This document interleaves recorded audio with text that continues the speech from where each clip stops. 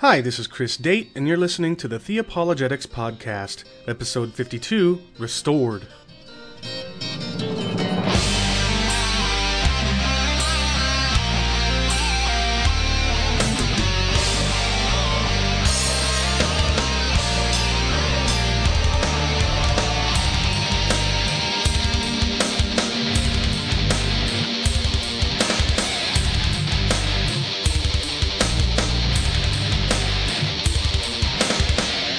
Today I'm interviewing Dr. Edward Fudge. He's the author of a book we're going to be talking about in a couple of weeks called The Fire That Consumes, which I think will be a fascinating discussion, but one which might rub some of you a little raw. I don't know, we'll have to see about that. But that's not what we're talking about today. Today we're talking about the Restoration Movement and the Churches of Christ, since my anonymous guest from a few weeks ago asked me to take those episodes down. All of that material we're going to go over, plus much more, so I hope that you'll enjoy the interview. I know I certainly did. Now, I'm trying to think if there was any monologue that I wanted to give. I've been racking my brain to try and think if there's anything new to share, but it has only been a day and a half, so I guess there's really not that much, except to say that two things. One, thank you for your prayers and for your condolences after I shared the news, my wife's and my news with you last episode. God is being good to us, and He's keeping us at peace and comforting us in the midst of our grief. So, continue to pray for us, but things are going well so far. The other thing is, and I posted this on Facebook yesterday after I posted the links to my latest episodes.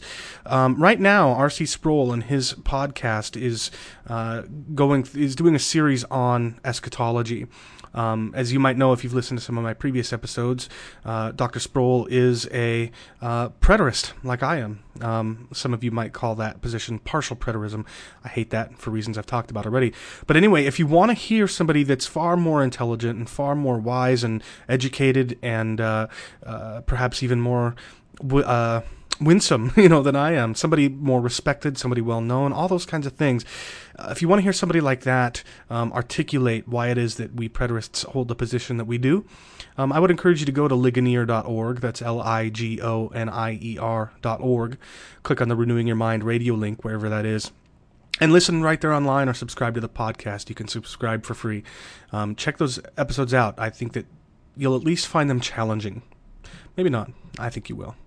But anyway, that's not actually the ministry that I want to promote today. The next promo in my rotation is for my friend Phil Nason's show, What Color is the Sky in Their World? Hi, this is Phil Nasons from the blog and the podcast, What Color is the Sky in Their World? Formerly known as the Theology Today blog and podcast. It's a blog and podcast dealing with and examining issues that affect each and every one of us from a Christian perspective. You can find us at phillyflash.wordpress.com or at theologytoday.podbean.com. Thanks a lot.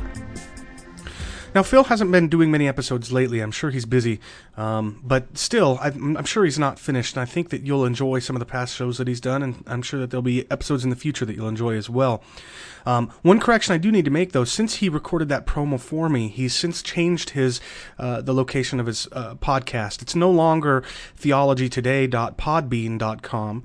Now it's whatcolor.wordpress.com. And I'll include that link in the show notes so that you can check it out. But Phil Nasons is a great guy, and he's been a big encouragement for me in my attempt to have a podcast. So check him out. And with that, we'll go ahead and we'll move into the interview. But just one last thing I want to say. We weren't able to get Skype working on his end, and so I had to use Skype to call his cell phone. And so it may be at times a little bit difficult to hear, but overall I think it went pretty well. And when we come back in 2 weeks to do the interview on The Fire That Consumes, you'll have those technical issues worked out. So in any case, let's move into the interview. You have restored me from a feeble and broken soul. You have restored me, oh yeah. You have restored me from a feeble and broken soul. You have restored me, oh yeah. Today I'm joined by Dr. Edward Fudge, practicing attorney, scholar, theologian, and author of several online and published books, including perhaps most notably The Fire That Consumes, a book and topic that we'll be talking about here in a couple of weeks. But today, Dr. Fudge joins me to discuss a different topic, the Stone Campbell Restoration Movement and the Churches of Christ which have emerged from it. Dr. Fudge, thanks so much for joining me today. Thank you very much. It's a pleasure to be with you. I look forward to our conversation. Now, you just celebrated a birthday about a week ago, is that right? You're very observant, or did some research. Yes, sir. Turned 67. Well, happy birthday. Congratulations. Thank you very much. Now, you've got a long and fascinating biography, which my readers can check out at your website, and toward the end of the interview, I'm going to ask you for that. But what I'm particularly interested in today is your involvement in the movements that we're going to be talking about today. In an email to me, you said that you were a lifelong constituent in the movement and that you're an early and vocal voice in urging its gospel renewal. Can you tell us about that, what your history and involvement with the movement is? Well, my roots in the Restoration Movement, as it's called, or sometimes called the Stone Campbell Restoration Movement, go back a number of generations on both sides of the family.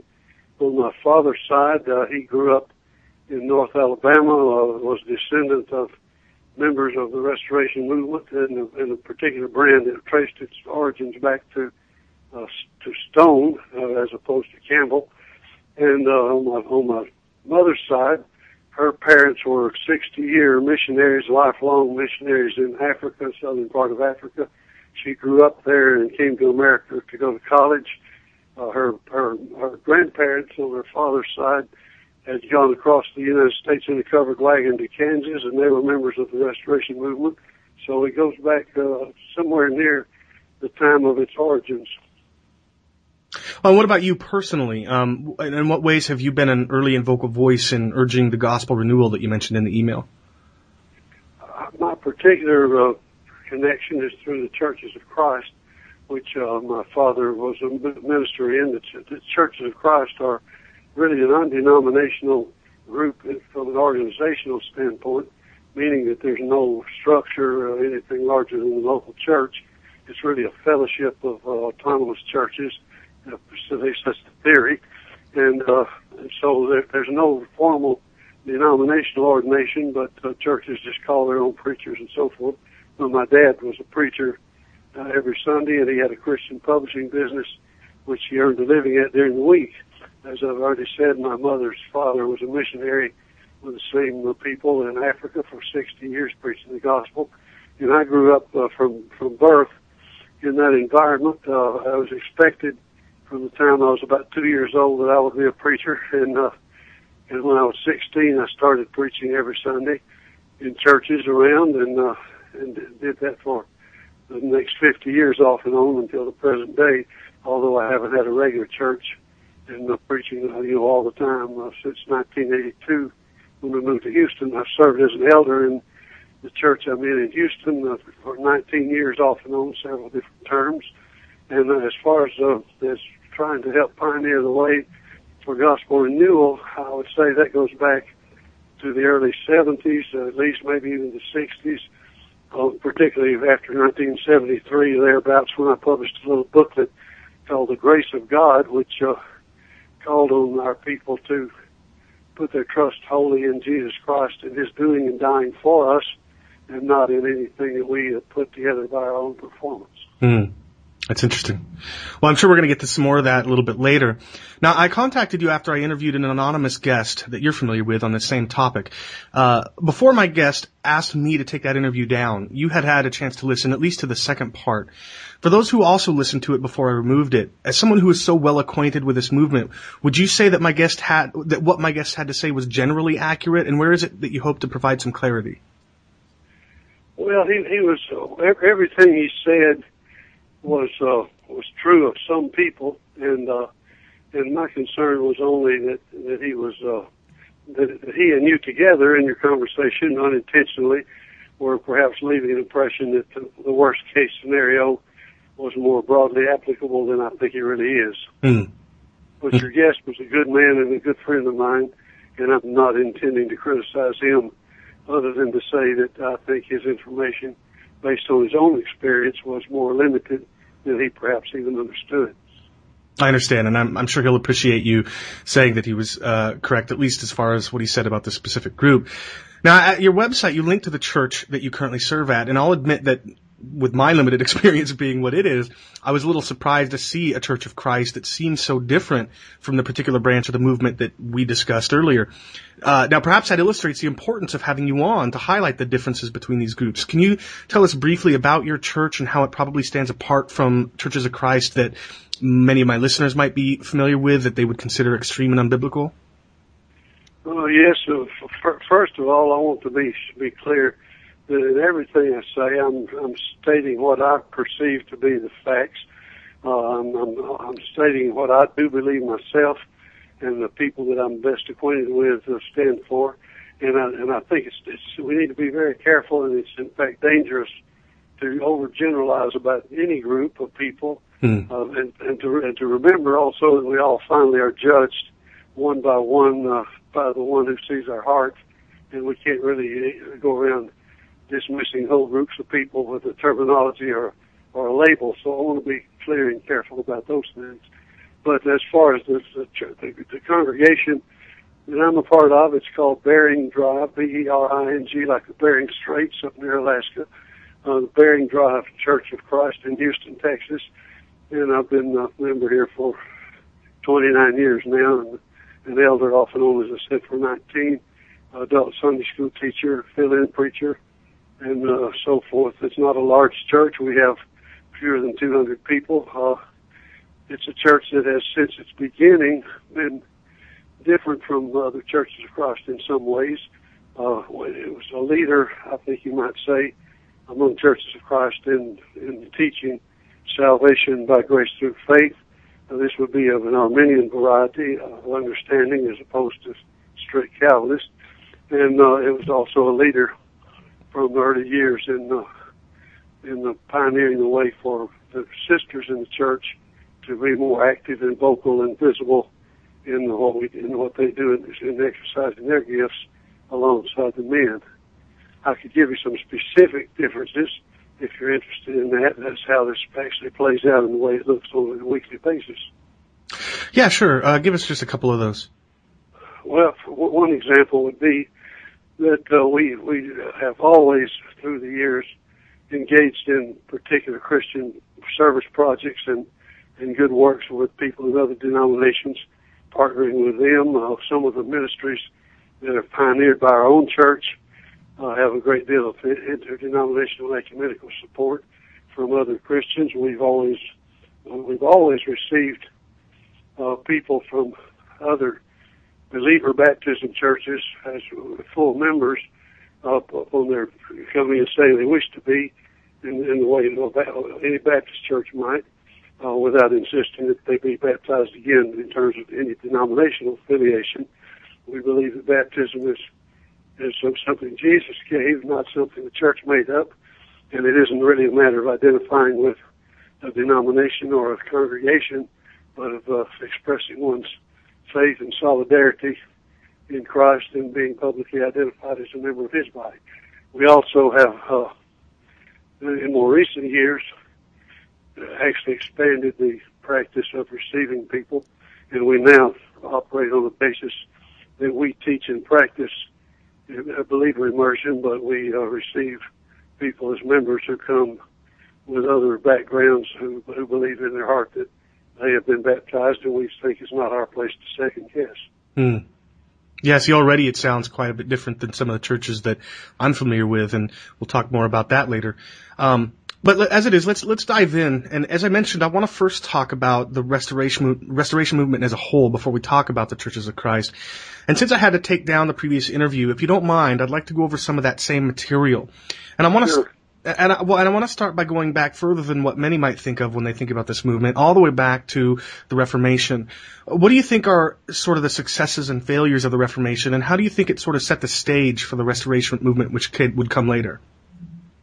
Well, the Reformation, if we include the whole big picture of Calvin, Luther, Erasmus, and his humanistic aspect and contribution, and the Anabaptist wing and others, was of course the Reform movement, and therefore most people think of that as being the meaning of Reformation. As you know, of course, the word Reformation from the Latin word for that, it really means a proclamation of what they were affirming rather than their negative reforming. But the Reformation was needful in a time when the Western Catholic Church was very corrupt, and of course the Catholic Church followed that with a Counter-Reformation, in which they didn't go as far as we think they should, but they did try to clean up some things themselves.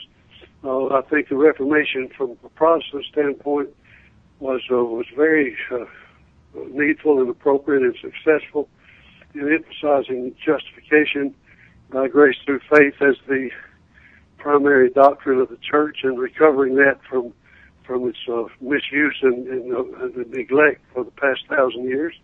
I think it's important that we understand that justification by grace through faith does not mean that what Jesus has done set us right with God in every respect, except one, and one thing is lacking to make that happen, which is for us to believe. And when we believe and accept Christ, that God then says, well, now what you've done added to what Jesus did makes you set right with me. That's not going on at all what they were saying, of course. But that's the way some Protestants seem to think of it today. The Restoration movement that I'm a part of, by heritage, frequently identified itself in the earliest years as this current Reformation. And in fact, Alexander Campbell, who was one of the leaders, did not even use the term restoration hardly at all, if ever, but regularly referred to his work as this current Reformation. And he saw himself as carrying forward the work that the Reformers had begun. These days, by the way, and I'll stop after this unless you want to follow up with something else on the same point. These days, it's not uncommon. And next month, if we go forward with our discussion about the fire that consumes, it'll come up again then in spades. But many scholars and theologians across the board today are saying that the Reformers never did get to the great subject of eschatology, last things, and that's an area that needs to be thoroughly explored biblically, which has never received that kind of attention until the recent times. Well, yeah, and one of the things that the reason why I asked this question about the Reformation and why I asked it of our mutual friend is that one of the things I think the Churches of Christ pride themselves on, and rightfully so, although we'll get to that a little later perhaps, is being basing their beliefs solely on the Bible. You know, one of the biggest things about the Reformation seemed to be sola scriptura, which I take very seriously. And whereas I think some people might take that to an unjustified extreme, nevertheless, the fact that the Reformers emphasized that seemed to sort of set the stage for the Restoration movement that would follow it. Does that sound reasonable? Yes, they definitely picked up on that part of it and said that was a very good thing, which of course I agree with as well. I also think it's important to say that these days it's not uncommon to find many evangelical Protestants even who profess great allegiance to a high view of Scripture, who argue vehemently that the Scripture is our ultimate authority and all of that, but who in fact turn around and behave as though it isn't when they get right down to it, and sometimes say, well, what the Church has always said is more important than that, and so forth. Yeah, and I think that's something we'll probably talk about when we talk about the fire that consumes. But from what I understand, about 100 years or so after the Reformation, the Puritans settled in New England and would further serve as an influence on the Restoration movement. And then still another 100 years later came the first so-called Great Awakening, which brought with it the Separate Baptists. How do you think that these early groups, the Puritans and the Separate Baptists, further prepared the foundation for the Restoration movement? I think that each of these groups, and others even that we may be unaware of, contributed in the sense that the Christian world as a whole had people scattered throughout it who were not content with the progress that had been made to date, and were continuing to press forward with the conviction that the Reformation needed to be more thoroughly implemented. And so these groups were examples of people who were trying to do that very thing. And in that sense, they laid set the stage and laid the foundation in part for the Restoration movement of Stone and Campbell when that came along. The guest that I had on, our mutual friend, he mentioned something about a primitive church or primitive Christianity. Can you elaborate on that at all? Are you familiar with that phrase? Yes, that was one of Alexander Campbell's phrases, the primitive church. What he meant by that was the early church as reflected in the New Testament, the first century church. And most people don't know this, including most people who are in the Restoration movement itself, the Churches of Christ, were part of it, which I'm from. I don't even know this for the most part, but Alexander Campbell had a very interesting agenda which led him to his Restoration movement. He did not start out to restore the church as an item within itself. He was post-millennial, which most people in those days were in America. He believed that Jesus would not come until the end of the millennium. But he desired earnestly for Jesus to return, and so he reasoned backwards like this. He said, Jesus will not come until the millennium is over. The millennium will not start until the world is converted. The world will not be converted until Christians unite. And the way he suggested for Christians to come to unity would be to restore the early church and to bring back the primitive church in practice today. And he believed in the common sense kind of philosophy of John Locke and others in England and Scotland and so forth, that common sense was so plentiful and so much alike in everybody that it was proved to be a mistake. That if everybody would just take the Bible alone, they could all understand it the same, and they would all be able, if they set aside their creeds and so forth, to come to the same conclusion, to restore the primitive church. When that happened, Christians would be united. When that happened, the world would believe. When that happened, the millennium would come. When that happened, Jesus would return. So that was his original agenda. I see. Well, we're going to be talking about him here in a few minutes. But first, I want to talk about this second Great Awakening that happened still another 100 years after the first Great Awakening. And most people would think of this second Great Awakening as the beginning of this Restoration movement. What was this awakening all about? And besides the Restoration movement, what other groups came out of it? Well, the second Great Awakening is frequently symbolized by the Cane Ridge Revival in Kentucky, which went on for a matter of weeks, and preachers from different denominations would hold forth at this camp meeting, and thousands of people, I believe, were present, wandering in and out at times. This was a time of intense preaching, of intense emotional revival and fervor. It was a time of manifestation of what today we would refer to as charismatic gifts, when all kinds of external and visible oral phenomena took place. From our standpoint of our conversation here today, the fact that one of those preachers who was present and who was impressed by that was Barton W. Stone is the significant point. And when we come to compare Stone and Campbell later, I'll say more about that. But I think the Second Great Awakening was not only indicative of a fervor for biblical Christianity, which was a good thing within itself, but it also had a specific overlay of heart religion, as it was sometimes called, as opposed to head religion only, and that became an element for many Christian groups later, specifically in the big picture, the Methodist Church, which had come out of the Anglican Church, which had come out of the Catholic Church, so to speak. The Methodist Church in time lost its original fervor and zeal that John Wesley had exemplified, and there came to be, as it frequently happens in all movements, a reformation within that stream. From that came eventually the Holiness movement, which was not Pentecostal or charismatic, but holiness emphasizing. That one kind of grew cold, and then from that there came later the charismatic, or first the Pentecostal, and then in the 1900s the charismatic movement. So you have this constant story repeated throughout church history in all different places and groups of original fervor, gradual cooling, a reformation of zeal, new intensification. When that happens, you usually have the old denomination still around. You have usually people who are impatient with the old denomination's lack of change, who say, we're going to start a new group and do it right. So you have a new denomination. Then eventually in time, it's not uncommon for that new denomination to grow cool, and people in that group look at the original group and say, we're not that different, we should join.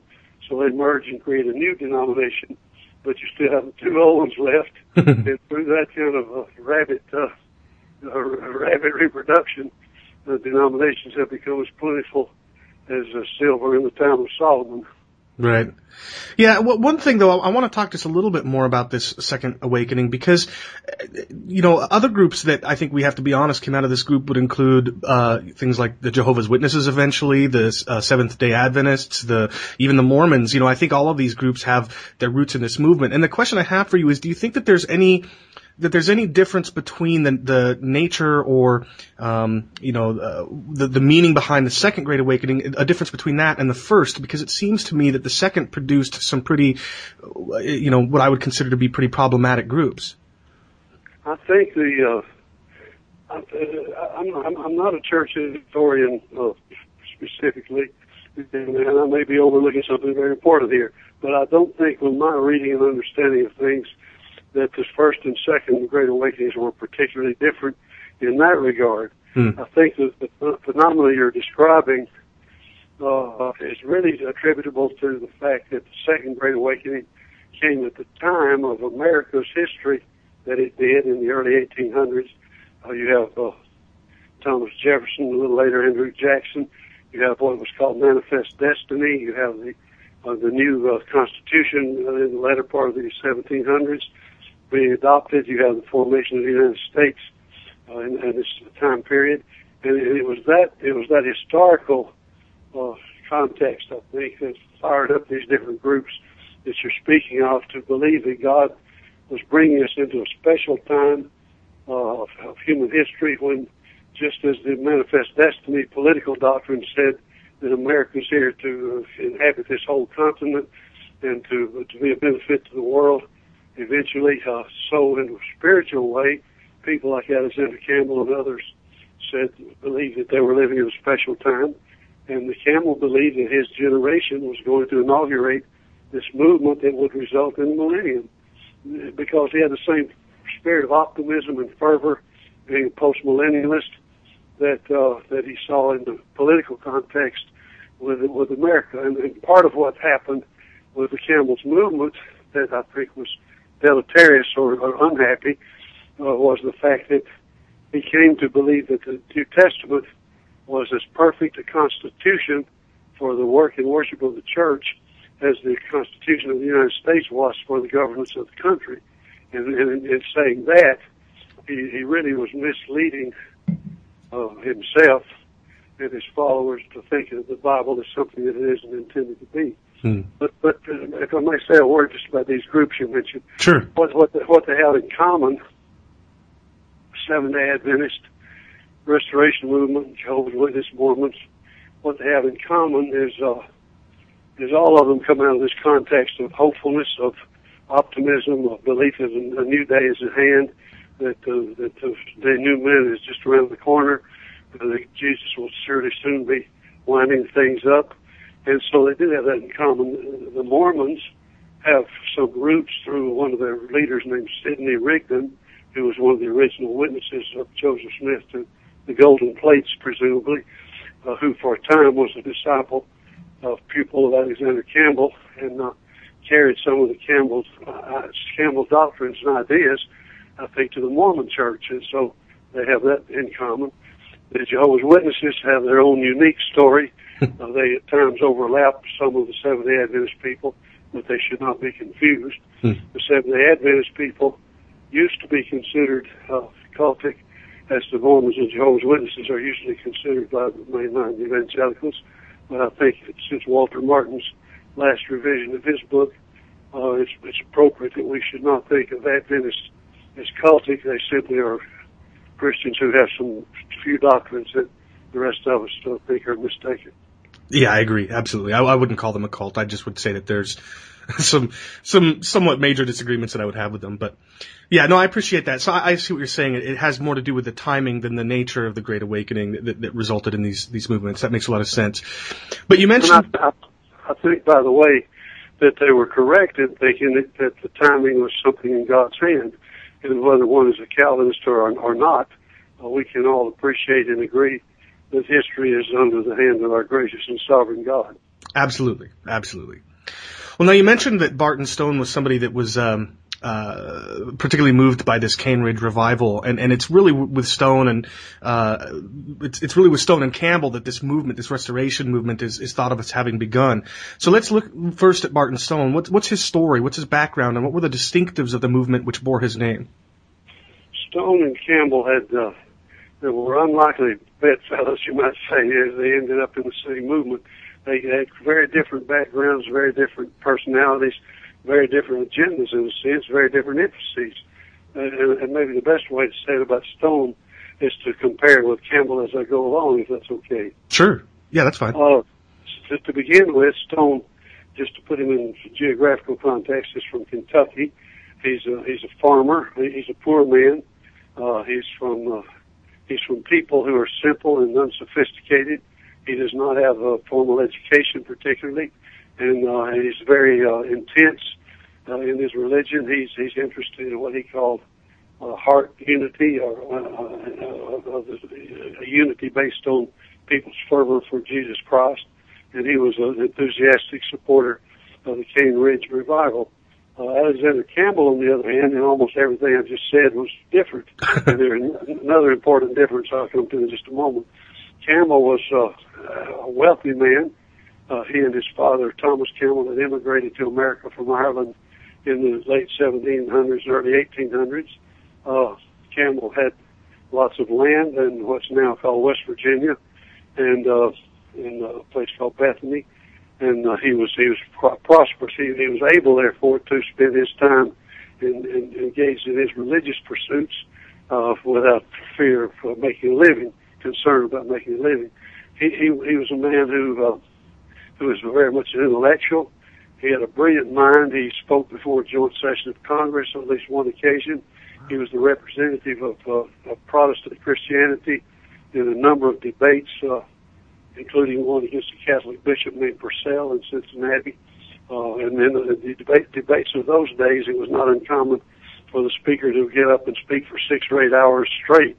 Campbell had a brilliant mind. He had an octagon-shaped study in his backyard, which he retired to every morning at a very early hour of the morning, spent several hours in prayer and Bible study. He memorized much in Scripture, and was an exceedingly brilliant man, and was so considered by his contemporaries. So that's something of the differences in their personalities and all of that.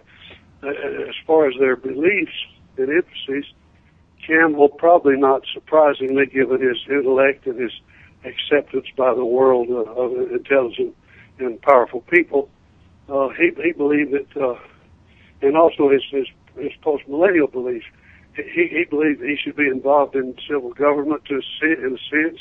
As I said, he spoke to the joint session of Congress. He saw the world out here as something Christians should claim and use for God's glory. Stone, on the other hand, had an apocalyptic mindset, and he believed, as it would not be surprising for a poor man who lacked access to the power centers in the world, he believed that we should not have anything to do with all of that, that we're members of the kingdom of God, and that we should separate ourselves from the world and simply be citizens of the kingdom of God. Through his influence and through the mediation of a man later named David Lipscomb, who founded a school in Nashville, Tennessee, now called Lipscomb University. Actually, he didn't found it, but he came later. But through his mediating influence, people even like my father, who was born in 1914 and died in 1972, never voted in his life, never took part in civil government, believed that a Christian should be a pacifist, and had nothing to do with the government, even though he was very interested in politics on a personal basis. That was the Stone emphasis. That was the Stone tradition in the South, and Campbell and Stone were just quite different in that regard. Yeah. Well, what about their view of unity? You know, you mentioned that Stone had this belief in heart unity, I think is what you called it. And, but the guest that I had on last time to talk about this, he said that Campbell's movement, his beliefs also had to do with unity, but a unity on a different basis. Do you know what I'm talking about? Yes, Campbell's, this is my words, not Campbell's words. Sure. But Campbell believed that what was lacking in the Reformation, this often is unnoticed and unsaid and unappreciated, but he believed the reformers did their work properly. They were God's men. They were Christians, and he didn't say much about what they talked about because that had already been said. So he went on, he thought, to make new ground and go farther than they had gone. To him, that meant restructuring the existing church to be in the pattern of the primitive church that he saw in the New Testament. So his idea of unity had to do more with unity of details, unity of external particulars, unity in agreement, unity in understanding. But he was not so concerned with theoretical doctrine as he was with actual practice. And today, to use the modern words, he was more into orthopraxis than he was orthodoxy, although he certainly was orthodox in the big sense of the word. I see. Okay. Now, from what I understand, these two groups, although they started out as separate movements, the people that followed Stone and the people that followed Campbell, but despite some major differences, they later united, and that's why we call it the Stone-Campbell movement sometimes. What led to the merging of these two movements, and how did this now united group continue to develop in those early years? Well, what happened, actually, as I said, Stone was influential more in the deeper South. Campbell's work was more first in Virginia and Indiana and all that, although Campbell made speaking trips all over the settled part of the United States at that time, including more than one to Nashville, Tennessee.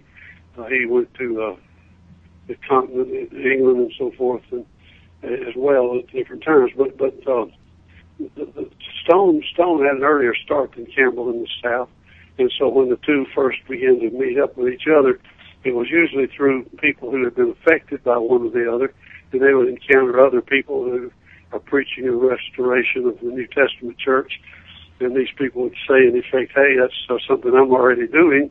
Where did you learn about this? And they may say, well, from Alexander Campbell, and they say, well, I learned it from Barton Stone. And so, as it turns out, in the Deep South, at least, which is where I'm from, Stone had an earlier and bigger start than Campbell did.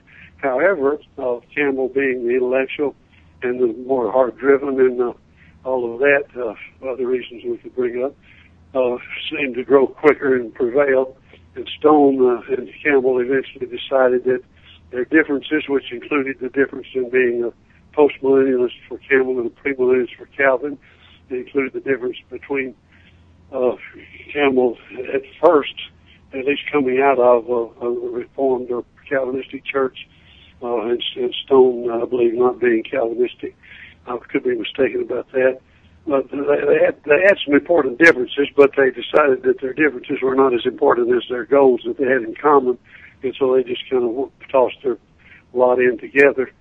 When that happened, this is my subjective perception as a person who's only read about it and hasn't been there, although my children may think I was there.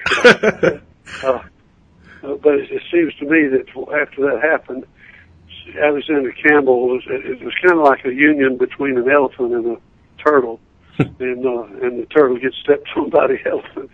Alexander Campbell's thoughts and ideas and emphases just overpowered Stone's, so much so that although the Stone influence lasted in certain quarters, the apocalyptic influence and the otherworldly influence and even premillennial influence lasted up until sometime in the 20th century in certain quarters. For the most part, Alexander Campbell's way of approaching things overpowered Stone's, and the intellectual side of it overpowered the heart side of it, and the what I call doctrinal side, meaning theoretical doctrine, overpowered the revival charismatic side of it.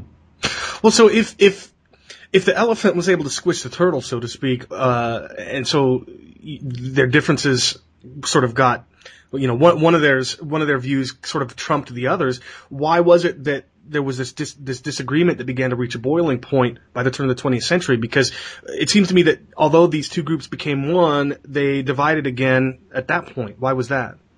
Well, the division that came later was not really probably definable in terms of these two groups.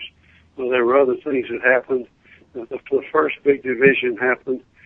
Let me put it this way: from the Stone Campbell movement beginnings, there came to be three major groups in American religion, and there are subgroups in each of these.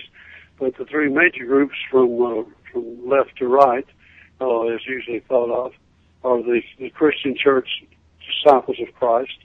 To the left, which is a highly organized denomination, is a member of COCU, Ecumenical Movement in its day, and while they are evangelical people and gospel preaching churches and preachers and all that, and believers in many disciples of Christ Christian churches, there are also in some of them people who are none of the above. In the middle are what they call themselves usually the independent Christian churches and churches of Christ, and these are folk who are almost the same as churches of Christ, except for a couple of things I mentioned in a moment. And then to the right, as it usually was thought of, although today labels are all confused and confusing and are not hardly reliable for anything anymore because everybody's so independent. But it used to be, to the far right, you had the churches of Christ, who were usually identified as being the group who did not use instrumental music in their worship. So those are the three big groups.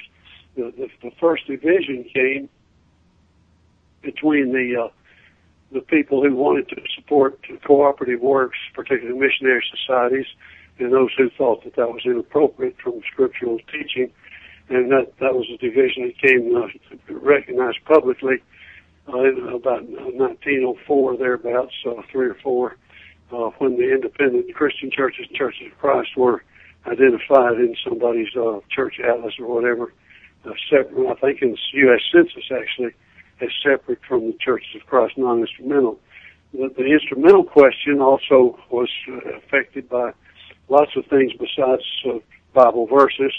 It was affected by demographic differences, geographical differences, and so forth. So, because if you have poor people in a church on the wrong side of the tracks in the deep south, it's far less likely they're going to be interested in purchasing a big pipe organ than it is for a church in Cincinnati, Ohio, with 1,000 members and leaders in society with lots of money.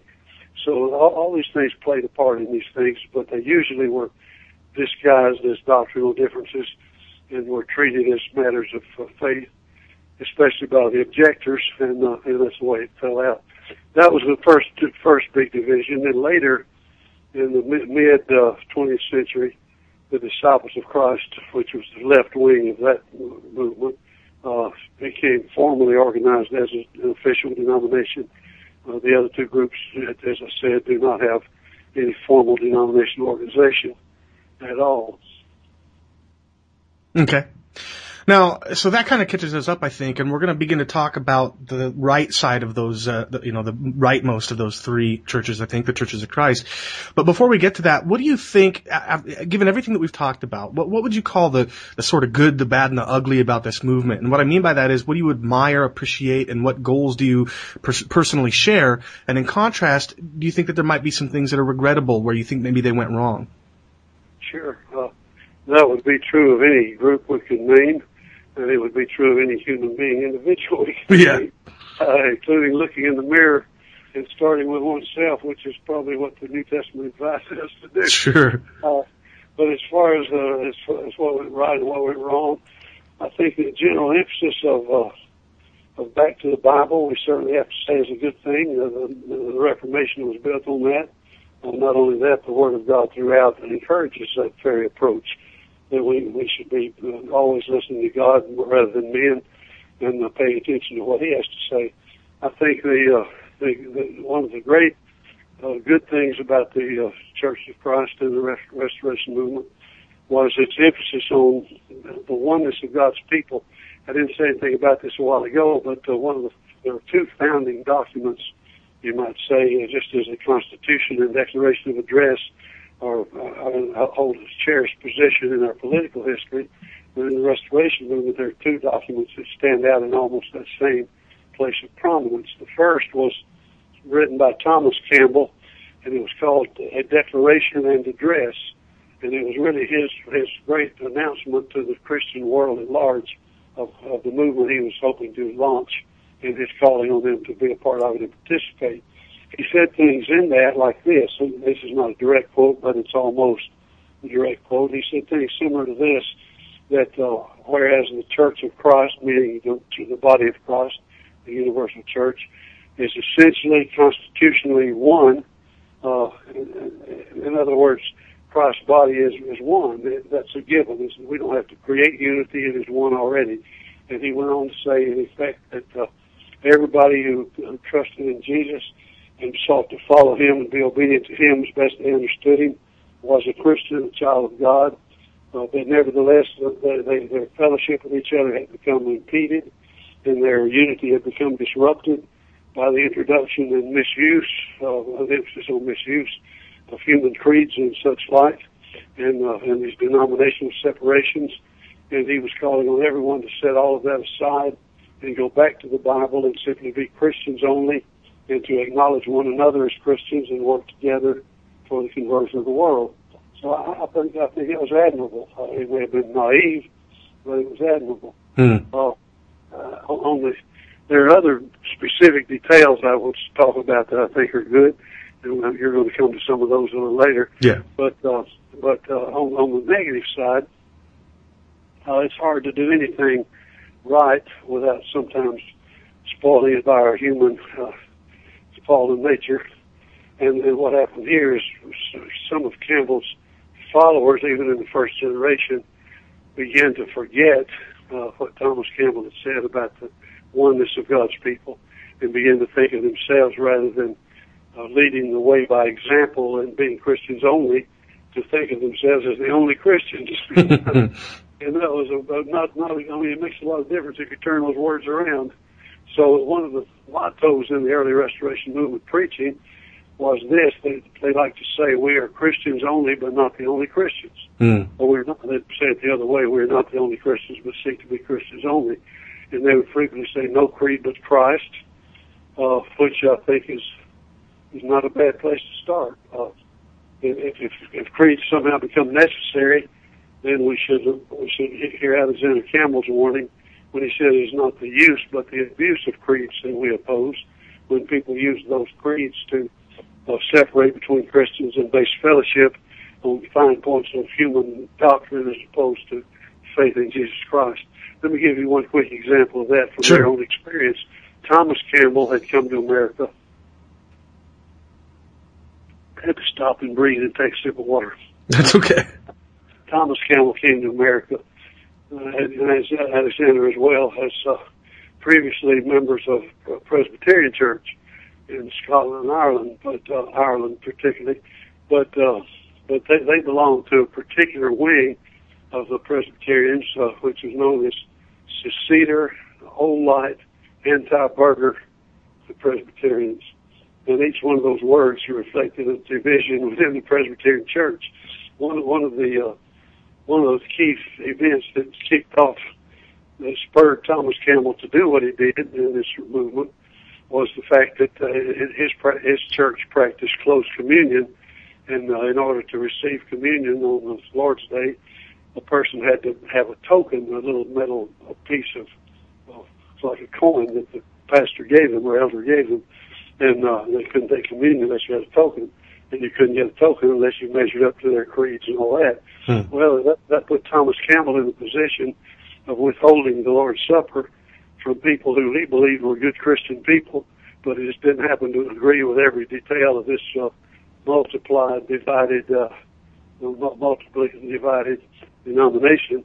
And when he objected to that and refused to go by that, he was disciplined for it, and that caused him to eventually leave that place of his origin and move into something else. Interesting.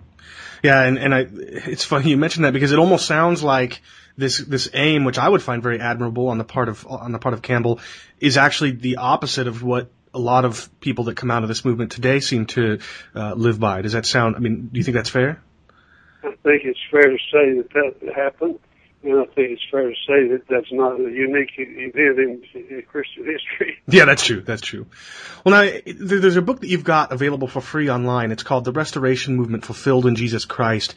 And in it, you seem to suggest that there are many who glamorize the history of this movement. What sort of picture do you think that many people in at least certain churches of Christ have in mind when they think about this movement? And what sort of what you call important, if troublesome, questions, as you put it, arise from such a presentation? Well, the image is an idealized story for sure. And in the idealized version, the thought is, and this is found in other groups as well, groups ranging from the Mormons, who have a little book that they give out door to door, which talks about the true church, its origin, its falling away, and its restoration. They even use Campbell's language. And you could think this was written by someone in the Church of Christ in the beginning part of it. There's other groups included in this same idea. It includes certain Church of God denominations, which go back to Isaiah chapter 2, that all nations will come and hear the word of the Lord in the tops of the mountains. And they say we started in Appalachia on a certain mountain near the Smoky Mountains, and we're the group that it's talking about. And so people have this way of rewriting history. But in the glamorized story, the picture is that in the beginning, God established a perfect church on earth. Everything was pristine and pure and wonderful. There were no problems or errors or divisions.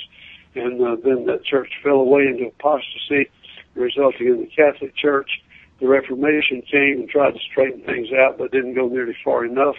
And now, thank God, our movement is here to set it straight and finish the job. Well, said with humility, there's an element of truth in all that, and there's a place for having that sort of a zeal, I think, properly managed. But unfortunately, it became sometimes for some people not only a glamorized meta-narrative that wasn't really true, but it even became an excuse and a cover-up for avoiding responsible behavior in other areas that needed attention. So that's something of the idealized story. The problems it raises, of course, some of them are evident just in telling that part of the story. One has to say that this view has a possibility of saying that there were no true Christians for 1800 years between the apostasy and the Campbell movement. I really don't think anybody that I ever knew said that, but that would be something someone might hint at or come up with saying something like. We have to ask questions like how does Jesus promise that the church, the gates of hell will not prevail against the church in Matthew 16, and this sounds like the church lost out for a while at least. The picture of a united church described in this scenario just is not true in the New Testament. You have Christians, the disciples first called Christians in Antioch. In Corinth, it's called the Church of God. Romans 16 speaks of churches or assemblies of Christ. You got in Hebrews, the church of the firstborn ones whose names are written in heaven. And the church did not really have a name in the New Testament. They didn't do things exactly the same everywhere in the New Testament. You've got charismatic worship at Corinth, apparently not so at Ephesus in the same way at least. You've got in Ephesus a structured kind of governance with elders and so on. The other churches in the New Testament don't mention elders at all and have other words for their leaders. And so it's kind of it's smoothed over too nicely. It's like a picture that an artist has taken a gritty picture that shows the smoke and the dirtiness and all that that's in the scene, and made a Thomas Kincaid picture out of it, which I love, and I've got several on the wall in the room I'm in right now. But that's not reality. Right. Well, I've got one more question for you before we shift gears, because you mentioned these three branches that came out of the movement, at the right, most of which is the Churches of Christ. But it seems to me as though even that group has kind of begun to split, because the anonymous guest that I had on, in our second half of our interview, he critiqued one specific kind of Church of Christ, one particular branch. But the Churches of Christ that you're more associated with also emerged from this movement. So can you help us understand how, after this once unified movement began to divide into these three groups, how your branch of those three further branched into these two different kinds of Churches of Christ that it seems there are today? Well, actually, people who've looked into this say sometimes there's as many as 15, and other people say as many as 25 different groups, which puts this movement right up there with the Baptists and the Presbyterian for divisiveness. But in our case, I think it grew out of this fact that the zeal for restoration of the New Testament order began to be expressed in terms of a pattern. What is the pattern for the church? And that was considered to be what one would learn by an inductive review of the New Testament data. And it was thought that people with common sense would all come to the same conclusion. Here's the way it was then, this is the way it should be now.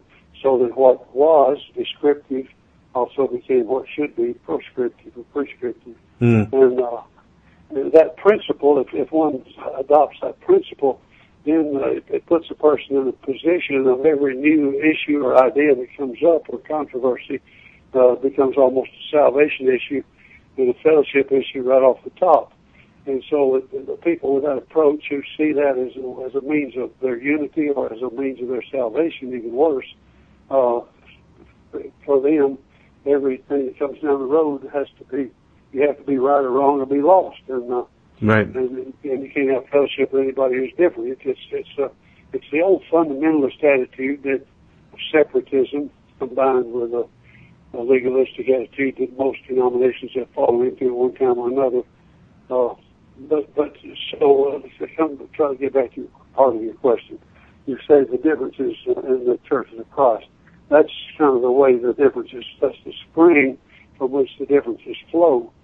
The differences have included lots of different things. The premillennial issue that I mentioned at one point became a major point of controversy, particularly under the leadership of one man who was a crusader on the subject. And there is now the mainstream Churches of Christ who are generally not premillennial. And there's a small group of churches centered in Louisville, Kentucky, and around New Orleans, Louisiana, that are premillennial, that date back to the time when those things were not yet determined by the mainstream. I spoke at Louisville Historic, the meeting house of these brothers and sisters, a couple of years ago at the annual event they had. They're dear people, and I love them, and they're good Christians, but they're not considered mainline Church of Christ. There are other issues that came up involving cooperation of churches in certain kinds of works, mission works, and other things. A lot of issues that I can name that will not make a lick of sense to anybody outside the movement, but have been causes of division, even such things as whether you should use one cup in the Lord's Supper or multiple cups, literally, because the Bible says the cup we drink we all drink in the same cup or one cup, meaning the contents. But some have taken that to mean the container, and so that became an issue.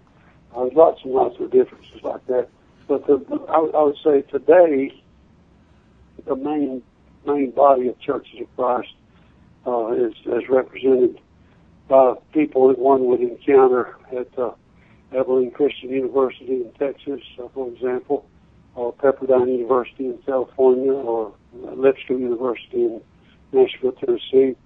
These are major institutions supported by members of Churches of Christ, and they're both leaders and representatives of what's out there in the ranks.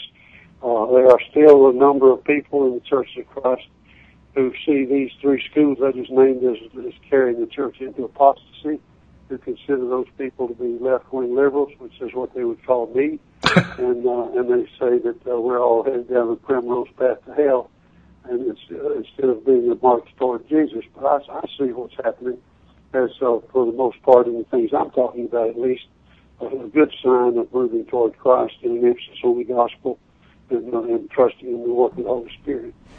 Good. Okay.